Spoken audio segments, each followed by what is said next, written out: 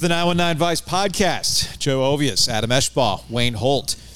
And, we have T-shirts now for this Ovias and Giglio extravaganza. It throws me off when you say we. Why? During our meetings. And you look at me and you're like, we. Yeah. Because, I help you with some of those things. Yeah, and at some point... I always think you mean, wait, we? As in the Vice podcast. No, this is the redheaded stepchild of the Ovias Giglio podcast dynasty. No. When I say we, what I'm trying to do is gaslight you into being deputized as the sales manager. So that's why I say he already was. I already am. I'm used to selling stuff I don't get paid for. That dude wears more hats than anybody I know. Right, so I'm just, what's another hat for Adam, right? Yeah. Really. I want to. What else can I barely tread water with? I want to deputize him, and he can be our sales guy, and because that's the next part of this whole thing is getting an actual salesperson, and that can be you, man. Yeah, take a little percentage. What do you think? What percent of zero is affordable to live? What's a living wage on a percentage of zero? Look, Adam, all I'm saying is if I literally just sold sponsorships for 2 podcasts before we started this, I literally just did that with you 2. Who's to say you can't?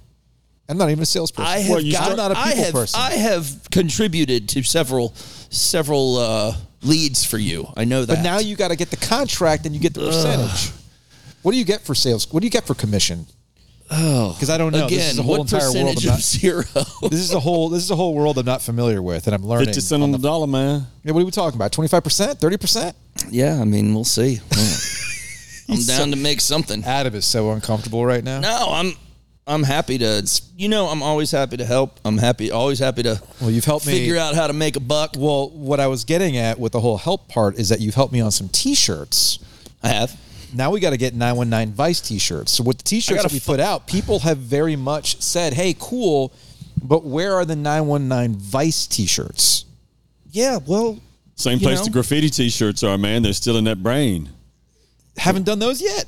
Nah, we hadn't done those yet. I think we're just going to roll straight into fall with a hoodie or something. Yeah, no, hoodie would be the move. I mean... Yeah, white. How about a white hoodie that says 919 Vice on it? I like the sound of that. Maybe it's a 919 Vice, graffiti crossover. Stay away from anything with white hoods. How about that? Ooh. When you put it like that, good call. It's just not a good. The optics aren't good. Okay. But you know what? We do have. You have the big hats. We do have big hats. We got some big lids. We got some noggins, man. Noggin boss. That thing fits you perfectly, Wayne. I know, right? Every hat fits. And then it really does. We had our boy Soap. Throw some graffiti on it for us. Yeah, man, I like it. I mean, he airbrushed them. They're pretty awesome. How talented is this guy? Hold it up for the camera. Yeah, it looks like you make it whatever you want. How talented is this guy? He free-handed that graffiti logo. Yeah. And if you look at our actual logo that Carlos drew, free-handed and did, Soap nailed that thing. I love it, man. I love it. If you couldn't see it on your T-shirts, if you couldn't see it on your phone, you're going to need to come into graffiti. Yeah, you're just going to have to. That was the whole idea. Yeah. And then you take selfies with it. That's what you do. Just squint your eyes. Speaking of sponsors, shout out to Oak City Sports Cards, downtown Raleigh. Maybe this hat will become valuable in 20 years. It's a relic from a time. But you might be sitting on some sports cards. They might smell like old cigarettes, which means they probably aren't worth anything. But you might have some pristine cards. You don't know what they're worth. You can get them graded. So check out Weston over at Oak City Sports Cards for all of your memorabilia needs. So joining us on the podcast today is Che Ramos, and we're getting away from beer today. We're getting away from smokables and all that fun stuff. We're back. Speak for yourself. I'm going to do something all over. Back to cocktails. And Che, all right. First off, while we were starting, you were wrapping up these cocktails, and they look gorgeous. They're very the colors are popping on these things. I wish we were on YouTube right now making this thing happen. But let's actually talk about what you're doing, when you started bourbon, and how you got started with that. And how you got your name. And yes. Well, that's a lot. How about this? You were known as the Black Bourbon Guy. Yeah, tell us how you got your name. Okay, I was going to say how I got my name was from my parents, but the Black Bourbon Guy name, it's a business I started about 3 years ago. I started after a career of 20 years in the restaurant industry, and there's not a lot of people who look like me who are centered in that industry, right? So True. After 20 years, I wanted to get out and kind of do my part to draw more people in, to provide more representation, and just bring more light to people like myself who are doing good work in the industry, right? So started this as a primarily event-based business, doing whiskey educational tastings with groups, businesses, that sort of thing, also doing cocktail classes. And then about 2 years into doing that as a side gig while I was still GM of a restaurant in Raleigh, I decided to get out. My partner got her PhD, which makes me a somewhat kept man. Not really at all, but you know. I like it. So I know that life with a Joe and I have attorneys in our lives. So. Yeah. So I know that life very well. There you go. My wife just yells at me a lot. Keeps you're kept in line. I am kept in line. That is a good way to. It's just all about perspective, really. Good point. We all need it, right? Right. So jumped into doing this full time a little over 2 years ago now, and it's been pretty good. The community's been great, right? The Triangle's a great community of local entrepreneurs, right? Happy for this experience, so happy to be here. Thank you very much for having me on. And about 6 months ago, started doing a line of cocktail syrups, which have gone into the drinks that we're having here today. Okay. So we got 2 different beverages, one bourbon-based naturally, and the other rum-based, right?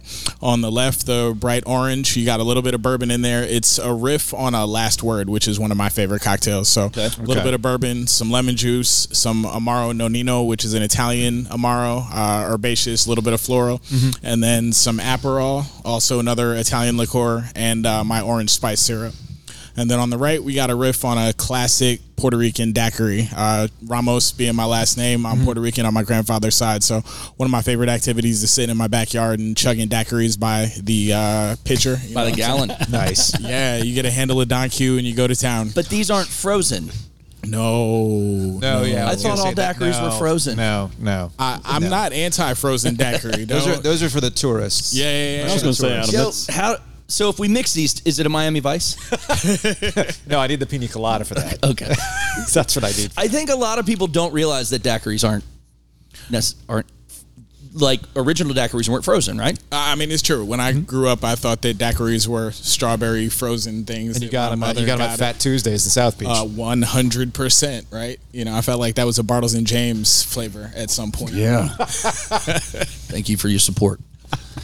So how did you...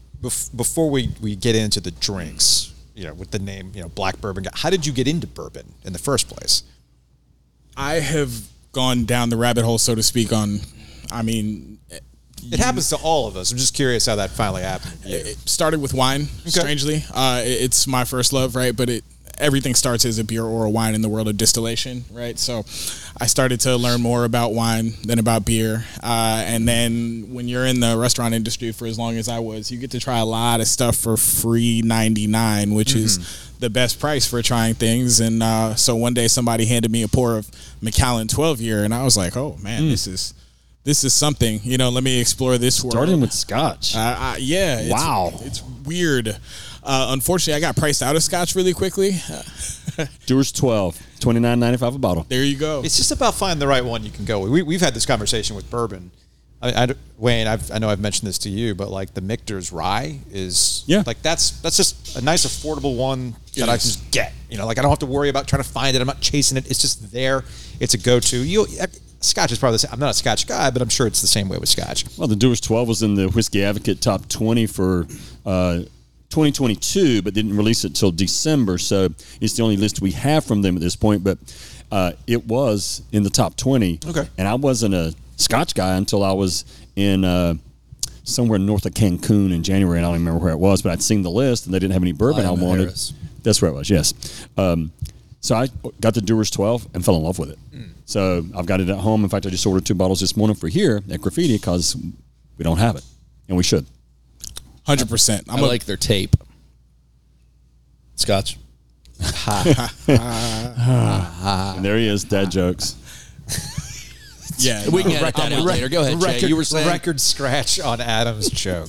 There you go. No, I mean, a lot of what I'm into in the bourbon world is helping people figure out that there's a lot of those affordable things out there, right? Yeah. Unfortunately, I think largely due to importing, there's less of it in the Scotch world. Like I love Monkey Shoulder, which is very affordable. Got a bottle of that at my house. There you go. But I also love, Lefroy 15-year, which is a little bit less affordable than Monkey Shoulder. So the variety of MSRP tends to vary a lot more wildly than it does in the bourbon world. The problem with the bourbon world, naturally, is that you can't get most of that stuff at MSRP anymore. So, yeah, and can we talk secondary market, please? Well, but price is not necessarily a reflection of quality or what your palate will enjoy. No. And I think going back to the Whiskey Advocate list, top 20, their number one spirit last year was Jack Daniel's Bottled in Bond. 100%. And it's a $36.95 bottle here in Wake County. And we've blind tasted it against a 15-year Calumet farm, and everybody chose the Jack Daniels. Yes. And I've blind tasted other also, people. we poured it in Coke, so I mean... No, we didn't. No, we didn't. But then you have to consider what's about to happen to that bottle once it gets listed on that list, right? Because once upon a time, Henry McKenna 10-year single barrel was of a similar ilk. It was a 10-year single barrel that was available for $34.95 a One bottle. of my favorites. And then all of a sudden, it won a double gold in San Francisco. It disappears, comes back at $55, and now you can't find it. It's allocated. What's the price now? You can find it at Graffiti because we've got a stash of it. I mean, yeah, I got it at the crib, but Yeah. you know, it's funny because being in the bourbon, the way that I used to be, and I've gotten back into it a little bit. Recently, since we've opened Graffiti, I've started rebuilding my collection at home because I lost my last collection in the fire. Ooh. Called a divorce. I'm sorry. But Still choking up those ashes. I know, right? Still choking on those ashes. But I do work really hard to bring in great spirits here. And when I started seeing that McKenna 10 on the list, I just kept buying, and I kept buying, and I kept buying, and I kept buying. And we've got a great stash here. In fact, we're going to start doing some specials with it going into the fall. But you're right. That bonded's probably going to do the same thing. And, you know, same thing with the Jack Daniel's Triple Mash Bonded. If you've tried that, it's amazing as well. Excellent. Yeah. And again, $36.95 a bottle, $37.95, whichever. Very, very approachable for something that's amazing. I want to get back into a little more in-depth bourbon whiskey talk in a minute. But let's drink. I want to go over these drinks, these are and I good. want to go over your syrups. Because we met, friend of the program, sometimes substitute teacher, Mike Maniscalco, connected us a couple weeks ago, and we're working with a couple of your syrups right now to make some cocktails, at least make a cocktail for our upcoming fall menu. We really want to do that. So you use your orange spice and you use your sorrel for these. So how did you go about the formulation? And let's talk about the versatility of them as well. So I'll start with the orange spice. It was something that I'd come across to some extent professionally and wanted to experiment with making myself. So the base to it is a fresh squeezed orange juice, which is a pain in the behind, but is worth it at the end of the day when it comes out to making the syrup. Combination of baking spices. You bring that to a boil with some water and sugar. Take it all the way up, let it steep for a little bit, and then strain it off with some cheesecloth. And it comes out almost like super Thanksgiving-like on the nose. That's exactly what I said. Remember, a couple weeks ago, I was like, this smells like Thanksgiving. 100%. But it's versatile, right? Like Thanksgiving desserts. Yeah. But, like, this is a cocktail that could either be a spring or a fall cocktail, depending on how you look at it, right? Sure. Like, it's got enough zip and brightness that it doesn't necessarily need to be consumed with turkey or something big like that, right? Mm-hmm. Like, you could easily throw this on a spring menu and have this outside when it's nice and hot. So, I mean, this is it with bourbon, right? But it also makes a great spiced orange old-fashioned if you just want to sit and have a more spirit-forward cocktail. Works well with... I mean, just a little bit of Prosecco in there is beautiful and kind of a mimosa-style drink. So, what bourbon did you mix this with? So this is the Virgin 101. Oh, the Virgin, right? That's what I thought. Yeah. So it's a great pour. These things, your syrups are very potent. As far as you don't need a little bit goes a long way. So for a single cocktail, because you sell your syrups? This is what I want to talk about. How much do you recommend for making just a standard old-fashioned like cocktail? Quarter ounce. Just a quarter ounce. Just a quarter ounce. So I used a quarter ounce of the syrup in each of, The daiquiri has a little bit more. We'll talk about that in a second. Okay. But for the orange spice and the bourbon cocktail, it's only a 1/4 ounce in each. Yeah, a little goes a long way. And what size are your 8-ounce bottles? They're 8-ounce bottles. So you're talking 32 ounces unless you get 32 pours. 32 cocktails unless you get bottle. Too spilly. And if you need to go sweeter, that's to your taste, or if you need to go a little bit less sweet, that's to your prerogative as well. But that's my recommendation. Yeah. I think we mixed up an old fashioned in here on Monday just to mess with it and kind of compare it to our house old fashioned that we do. And I think Justin did a 1/2 ounce and we're like, whoa, that's too much. I'll be the judge of that. It's delicious, but a little bit goes a long way with these syrups. They are loaded with flavor. Well, part of what I like about them is it depends on your crowd, right? Because like my father and I are two different drinkers, and as a bar owner, you guys know that like cocktail list tastes are going to vary per person, right? Mm-hmm. Like what I think is a great cocktail is not what everybody else will think is a great cocktail. Sure, so right. I cannot build a cocktail list to my own taste because everybody will come in and be like, what is all this frou-frou stuff that you have on here, right? So like you have to build to a number of different people, and like right now I have my father at my house, which is great, right? Because he's a very different drinker than I am. So if I want to get more of a broad opinion on whether a cocktail is going to split the difference in a large group of people, if it makes me happy and him happy, I know I'm winning. But if he like squinches up his face, probably not going to put that on a menu anywhere. So personally, how do you and your father differ in your tastes? I'm a sit at home and drink Wild Turkey 101 neat kind of guy. Okay. And he's he likes his things a little sweeter, right? So he's more of a what's his favorite drink? Like a Long Island iced tea. That's his speed. Well, that's not that much sweeter if you make it the right way. I'm going to hang out with you. Your dad can hang out with Joe or something. No, thank you. No, I'll take it neat. This doesn't taste like tea. Yeah, well, I'm curious because that is good. We've got two different tastes behind our bar for the two folks that create our menu, and it's the same thing. If they both enjoy it, you're onto something that's going to appeal to a broader audience. And it's funny because I've never been a cocktail guy. I've always been a bourbon neat or with a rock type guy, and since opening this up in December of last year, I feel like I need to try all the cocktails on the menu, and there's always one that I just gravitate to, and I drink so much of it that I can tell I'm drinking a lot of additives because I still drink beer too, and I'm not. If you drink bourbon neat, it's not a lot of calories in that. No, right? So you mentioned Wild Turkey 101. Is that your go-to for cocktail making? You said just drinking it neat. Drinking it neat. I mean, it's my go-to for cocktail making, and I also keep it in a crystal decanter at the house because why not fancy it up a little bit? Yeah. But most of the stuff that I drink neat probably would be Old Forester. I mean, I drink a ton of Old Forester, the Whiskey Row series, 1910, 1920. Okay. I mean, it's a good bang for your buck, right? You can Can't go wrong with any of that. Right, you find it all the time in the ABC stores, so I ain't mad at it. But unlike the birthday bourbon. Oh, God. Which you never see. No. I've been real fortunate, though. I've had, up until the 22, I've been able to try the last 5 verticals of that. So, but I paid for it. I paid good money. Yeah, I had a couple of bottles of that got going in the fire as well, but I digress. All right. So, just bringing up bad memories for Wayne. We'll get back to him. Enough fireside chats here. Let's go into the next one. So, when you came in, you're like, what do you think I should make? And I was like, well, why don't we make one bourbon, one rum? And you're like, I was thinking the exact same thing. I mean, theoretically, you could have done either of these cocktails with either of them. But you decided on the rum. This is your sorrel syrup. What is that for people who might have zero idea? Sure. Like me, I know Taste of Jamaica up the street has a sorrel like juice punch that they have ready to go at all times. Never tasted it. Looks interesting. What is it?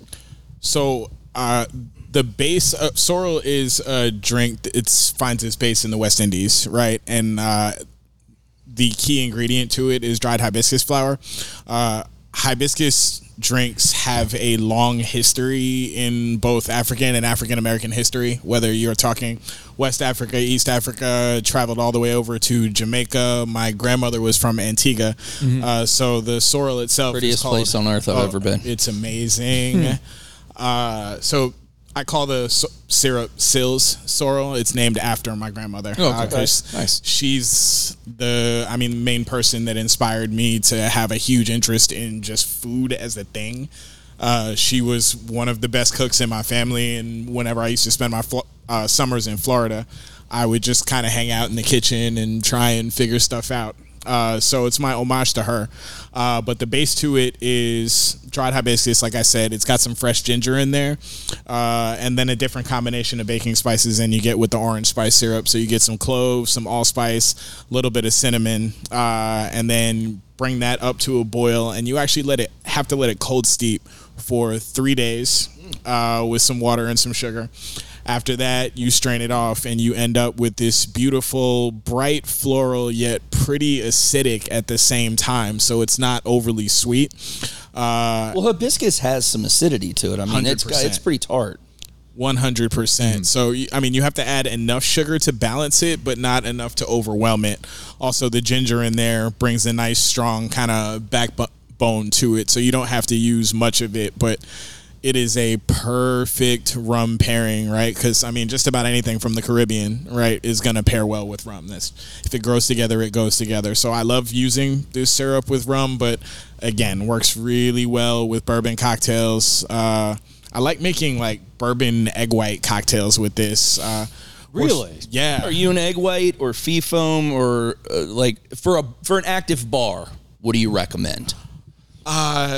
I recommend egg white, but have aquafaba or an alternative on hand for people, right? Don't make it harder than it needs to be, because we got to acknowledge that there are allergies out there, and we have to be sensitive to people. So if you're going to be a high-end cocktail bar, have an active solution for producing vegan there's nothing options. better than a really well-made egg white cocktail. Not at all.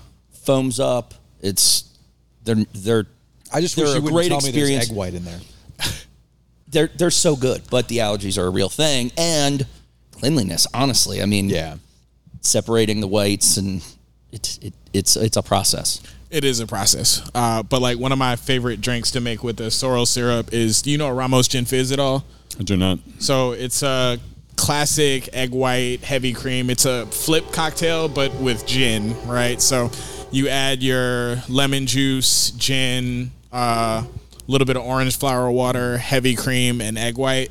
And some simple syrup. Give it a dry shake. Add your ice. Shake the what out of it. Yeah. Strain it over fresh ice into a Collins glass, and then you rinse the inside of the shaker with soda, so you get the rest of that frothy goodness out. And it's a classic gin fizz that a lot of higher end places do. It's a pain in the behind to make, but Yeah, that's not you're not getting that at a speed cocktail bar. No. And if you order that, tip your bartender very well. I was going to say, you're not getting there for a $12 cocktail either, most likely. Yeah. No. But that's that whole experience that is created by the bartender and your actual drink. All those ingredients and love go into that. You're shaking it twice. Bartending is a show, right? When I used to manage people at the end of the day, if you're behind a bar, you're on stage. So if you put a bunch of liquor bottles behind you, whether or not you think you're good looking, somebody thinks you're good looking because you're closer to those liquor bottles than they are, right? So you better act like Or they've had a lot of those, what's in those bottles? Yeah. So understand that people are looking at you and put on a show, right? So when I teach cocktail classes, I tell people you could literally sit here and do a boring shake and achieve the same quality cocktail as Tom Cruise flipping things around and yada, yada, yada. You don't need to do all that cocktail stuff, right? But why do we put on a show behind a bar? Because trying to get paid. That's what people came to see. Yeah, they want to see that. It's part of the art. Yeah, absolutely. Okay. All right. So what rum did you just used? Don Q. Don Q. Yeah. So nothing crazy, nothing fancy about this. No. What do you usually like to use in your cocktails? No matter, do Do you like to keep it simple? Do you like going with white rum? Do you like going with just a 101 bourbon? Are there any times when you want to step it up to maybe some special aged rum or, a reposado tequila as opposed to a blanco? When do you find that necessary? That's a great question. I think it all depends on the final. Hold on, let me get my notebook. I want to write this down. So one of my great friends in this industry and a mentor to myself and a lot of people is Shannon Healy over at Alley 26. And one of his favorite sayings is, if you put it in a cocktail, people should taste it, right? So it all depends on the final destination of what you want your cocktail to be. In something like a classic daiquiri, I kind of want to let the combination of ingredients shine, right? Mm-hmm. So you could do this with an aged rum and it would taste a little bit different. But I think with the punchiness of the ginger and the hibiscus, there's a lot going on. There's a lot going on as is, and I don't really think you need to add too much extra to it, right? Yeah. But there are other daiquiri recipes out there. You say final destination. I think some people just use it as a vehicle for rum. Yes. It's really what it is. Now, if you want to have all those combinations work together to see why it works, then that was fantastic. Something tells me that if I'm hanging out at the pool and it's a all-inclusive resort, this is not what I'm going to be drinking. I want that frozen daiquiri that's a vehicle for rum. But this, yeah, man, that was excellent. Speaking of final destination and vehicles, I got behind a logging truck the other day. And you're here. Do you feel like you're off? I made it. Or are you? I don't know if I'm getting home, but I made it here. The simulation. Yeah. It could be in there. You don't know. I am the glitch in the matrix. Yes. Anyway, so as you're saying, when is an occasion that you want to elevate that spirit to something more? Like, what is a cocktail right now you can come up with and be like, I use this for this cocktail? Every now and again when I'm feeling flush, there is a rye from High West Distillery out of Park City, Utah called their Campfire Rye. It's a blend of a little bit of scotch and some finished rye in there. That makes sense. So it's delightfully smoky. And every now and again, I like to make an old fashioned with it, right? It's a $70, $75 bottle of rye, right? So this is not something I'm making on a Wednesday night. But if I want something that has a little touch of smoke, if I'm doing a pre-prohibition style old fashioned, so I'm not adding too much sweet, right? Adding a little bit of Demerara syrup to it. Already have that smoky texture, so I don't have to sit there and pull out the old smoker and the butane torch and all that good stuff. Add the right bitters to it, maybe a little bit of black walnut or some crude fig and orange bitters out of Raleigh, and it's one of my favorites if I really want to step up, right? But again, I'm not always in that mood to make a $20 old fashioned. So for every other night, there's Wild Turkey 101, which does the job. Keep it simple. Yeah. Well, and like you said, if it goes into a cocktail, you should taste it, or at least it contributes to the overall flavors that are in it, right? Let's talk about the economics of that. You said, typical on a Wednesday night and a $20 cocktail. You've been in the Triangle how long in this industry? 20 plus years? Yeah. I saw I read your background, and I can't recall where you were, but I noticed there were some high-end places there.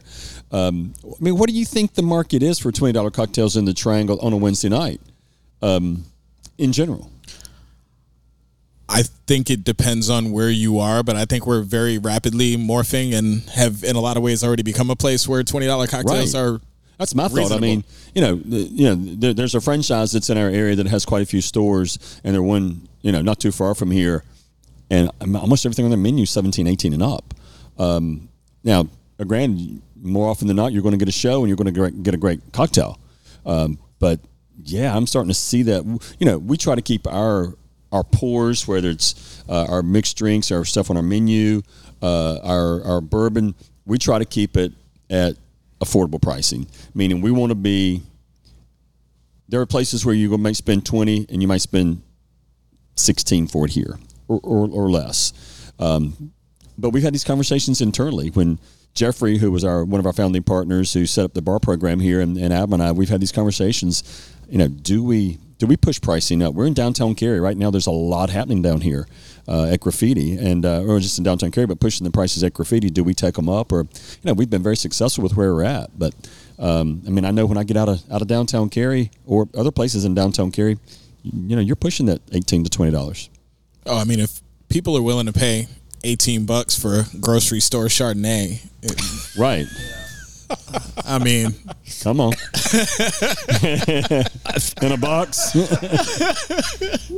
I feel like there's always, no matter what it is, if it's a beer, if it's a cocktail, if it's a certain spirit, there's always everybody's got a threshold or a limit, right? Everybody's got a ceiling that it doesn't matter how good it is, it can never live up to what you've paid for it. I'm not going to buy a $250 pour of bourbon. My dad. There's people who will. There's people who will. My dad gets that. Let's go there for a minute, because we took a stab at a bottle that popped up on Wake ABC a couple of weeks ago. In fact, it was there. I put it in my cart, and I cashed out, and it showed that I had it, and then I didn't get it. I know why I didn't get it. I mean, I know how the system works. I've asked enough people, and I know how the system works. I know why I didn't get it. But that pour was going to be $400 for a single pour of bourbon, and I know there are people that'll pay that. We don't need to sell many of those to pay for it, right? If it's a $2,000 bottle and it's $400 a pour, I need to sell 5 pours and it's paid for, and the rest of it can sit there and just be pretty. And I've got one customer that comes in here, and I asked him about it that week. He happened to be in here, and I said, "Hey, if I'd have got that bottle, would you have bought it?" He goes, "Absolutely, and I'd have probably had more than one." So what's your experience with that kind of pricing? So that actually brings up one of my favorite bar stories, almost literally ever. Kid you not being hyperbolic here. I know it's set it up on a pedestal right now, but so we had a really similar bottle from Buffalo Trace, OFC. I don't know if you ever heard of it. At a restaurant that I worked at, it's a 25-year release. Okay. Comes in this like ridiculous crystal bottle. I've seen it. Never had it, but seen it. Yeah. So it's another $2,000 bottle, right? So we were selling it for about $350 a pour. One night, 2 dudes come up to the bar. They sit down. They look at one of my bartenders. They say, "Hey, we want a pour of the most expensive, 2 pours, the most expensive bourbon you have here. Pouring it for $350 a pour." Bartender tells them, "Well, it's $350 a pour." They're like, "We don't care. Pour it up." So they pour it, look at each other. My bartender's like, "I don't know if you're into bourbon, but this is OFC, blah, blah, blah." They're like, "Well, we don't know what kind of bourbon we're into, but we did recently find out that we're into literally the same woman. So we're out here celebrating our misery." So they that was a plot twist. Birds of a feather. Right. Didn't see that coming. Okay, then. So they grabbed their glasses, right, $350 a piece. They cheersed, and they both poured them into the drain in the bar in front of them. Tipped my bartender $200. Oh my gosh! And then walked out. Hold up. Wow. Okay, hold up. So these guys did not know that they were seeing the same one. They were seeing the same one? No. They did not know this. They were Eskimo brothers, is what you're telling me. Yes. And they realized this there?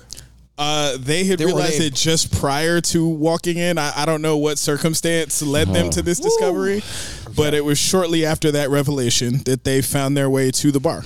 Okay. That's amazing. And just poured it out. And she clearly ditched both of them or something, right? Well, hopefully. Or they got upset and okay, got it. Yeah. Ditched her. You're missing the point of the story, Joe. The men dumped the $350 No. I wanted proper. I was drain. curious how they got to this point. Is what I'm asking, because that also helps me Joe's understand. in this for the human interest. No, because the human interest helps add to the reason why they would dump this. Because I'm thinking, okay, they clink glasses like, "Hey, man, life's whatever," and then they both knock back these drinks. Right. That's why I was curious, like, what would get them to pour it out? That's why I asked the question. Yeah, I mean, I can't fathom that. My mouth hadn't shut yet. Yeah, I can't fathom. That's a Reddit. I am that aghast. That is an am I the asshole thread waiting to happen. That's so much worse than when we trolled the interwebs with our Pappy pour into eggnog milkshakes. We got to do that again, by the way. Yeah, we do. Yeah, we got to do that. Maybe we'll use real Pappy this time. Which actually wasn't Pappy, but it didn't matter. Maybe we'll use real Pappy this time. It was totally real Pappy, Wayne. What are you talking about? Anyway. We were sipping on the real Pappy while we were doing that. That's how we got to that point. Let's be real. Oh, God. Oh, Good man, times. that's a lot of money to just literally pour down the drain. Man. Yeah, but let me put it in perspective for you.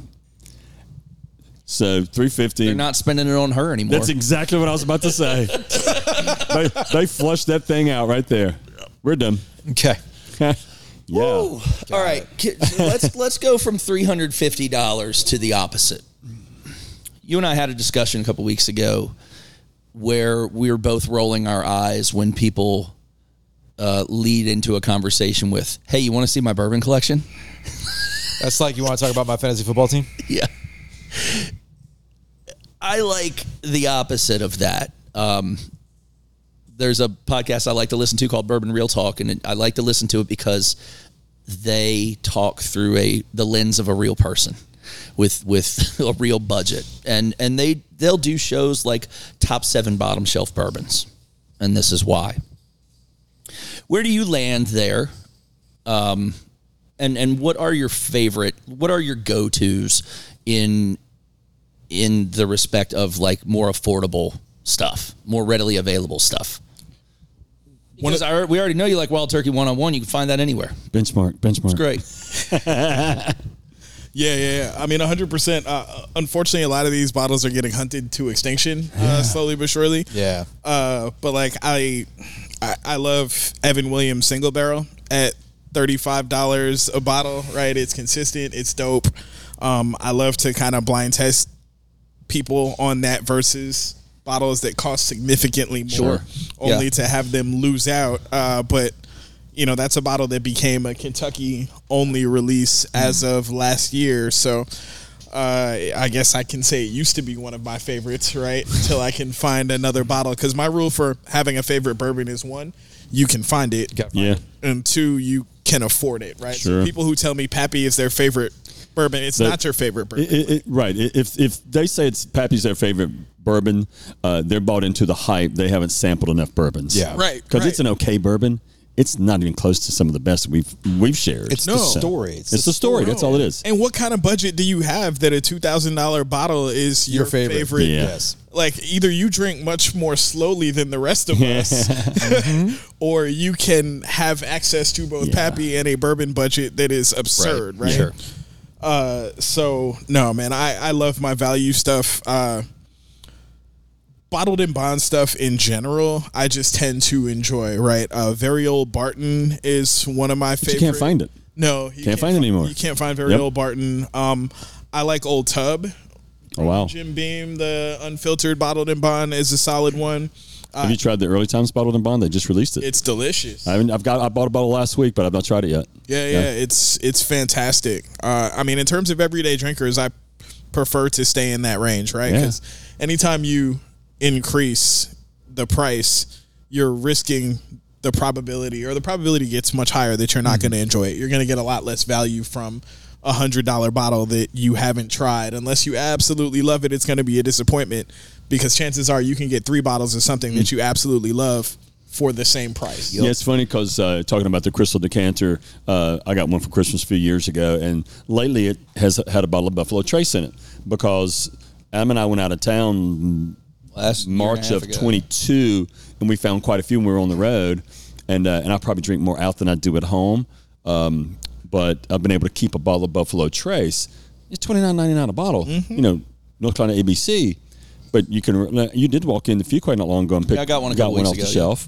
And then I found another one I was moving, pushed back there with the IPAs, with the Pliny's in the fridge. But yeah, it's not an expensive bottle, but it's really good. But I said earlier, man, that Jack Daniel's bonded right now I'm really liking that. It's delicious. And you can find it. Yeah. I mean, Jack gets a little bit of a bad rep for the old number 7, right? That everybody drank with Coke, but a lot of the products that they have are fantastic. Yeah. The bonded is delicious. I also love their single barrel stuff. Their single barrel rye. It's not a super traditional rye, but I really enjoy it as a neat pour.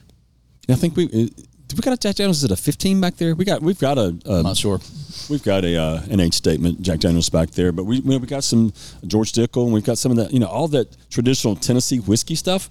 Man, they've come a long way over the last 10 years with what they're putting out, and it's affordable. I mean, it's really affordable, and it's accessible. So yeah, I agree. I like to drink what I can buy easily. So, how can we get your stuff?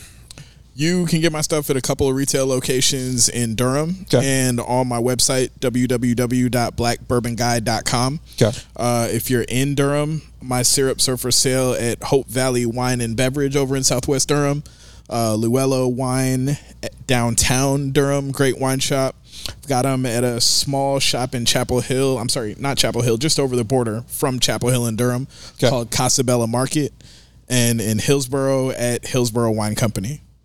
And when you say online, you'll ship all that stuff? Yes, sir. All right. What's the goal over this next year as far as retail goes? Are you looking to expand? 100%. Like I said, I've only been getting the syrups out for about 6 months. So at this point, my house is my FDA approved facility, right? You said you can make soup now too, yeah? 100%. So in order to do cocktail syrups, it's weird. You have to be certified in ways that a lot of people don't trust the FDA, and I think that they have some legitimate reasons for not trusting the FDA at times, right? But there are a lot of things in the FDA that are really meant to keep you safe, right? So, for example, somebody just deciding that they want to make shelf-stable product on their own and not actually looking into the science behind it, which could kill you in a lot of ways that I had to take courses on and get certified in. Right. So, and it all started because of a Campbell's Soup botulism scare in the 70s. Wow. So, let's talk about, we haven't touched on some of the other things that you do. I mean, you go out and you mentioned you consult, you teach people what bourbons. Tell us a little bit more about your about that consulting business and your events and things that you do. So event-wise, I like to do educational style whiskey tastings, right? So we'll pick a lineup of whiskeys designed in a number of ways, right? You can either do them comparative across different styles of whiskey or meant to introduce people to different styles of one individual bourbon, rye, so on and so forth. But educate them on the history of things, right? Bringing in some of the non-traditional elements that people don't often talk about. A lot of the contributions that are lesser told in the industry, the contributions of women, of black people, but just telling the history of whiskey because it really parallels the American story in ways that few other products do. And then allowing people to have some fun, but the end goal being to educate people more about this, because I find that when people talk about whiskey, especially the ones who want to show you pictures of their collection, they talk about them like Steve Carell talked about sex and 40-year-old virgin. You know what I mean? You're like, so the things that you're saying, have you ever actually tried bourbon, or do you just read things and then regurgitate them? Yeah. Well, Adam will tell you, and I can show you the picture. I had an amazing collection, but my collection was to share. And for me, I would never open a new bottle. But if somebody came to the house, I'd say, open any bottle you want on the shelf. It doesn't matter to me what it is. And there was always, 20, 30, 40 bottles that were open. But anybody could open anything at any time.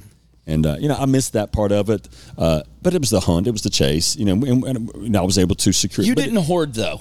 But it was also 12, 13, 14 years ago when I was collecting those. So I was getting a lot of that at retail, or I was trading bourbon for bourbon or beer for bourbon and those type things. Right.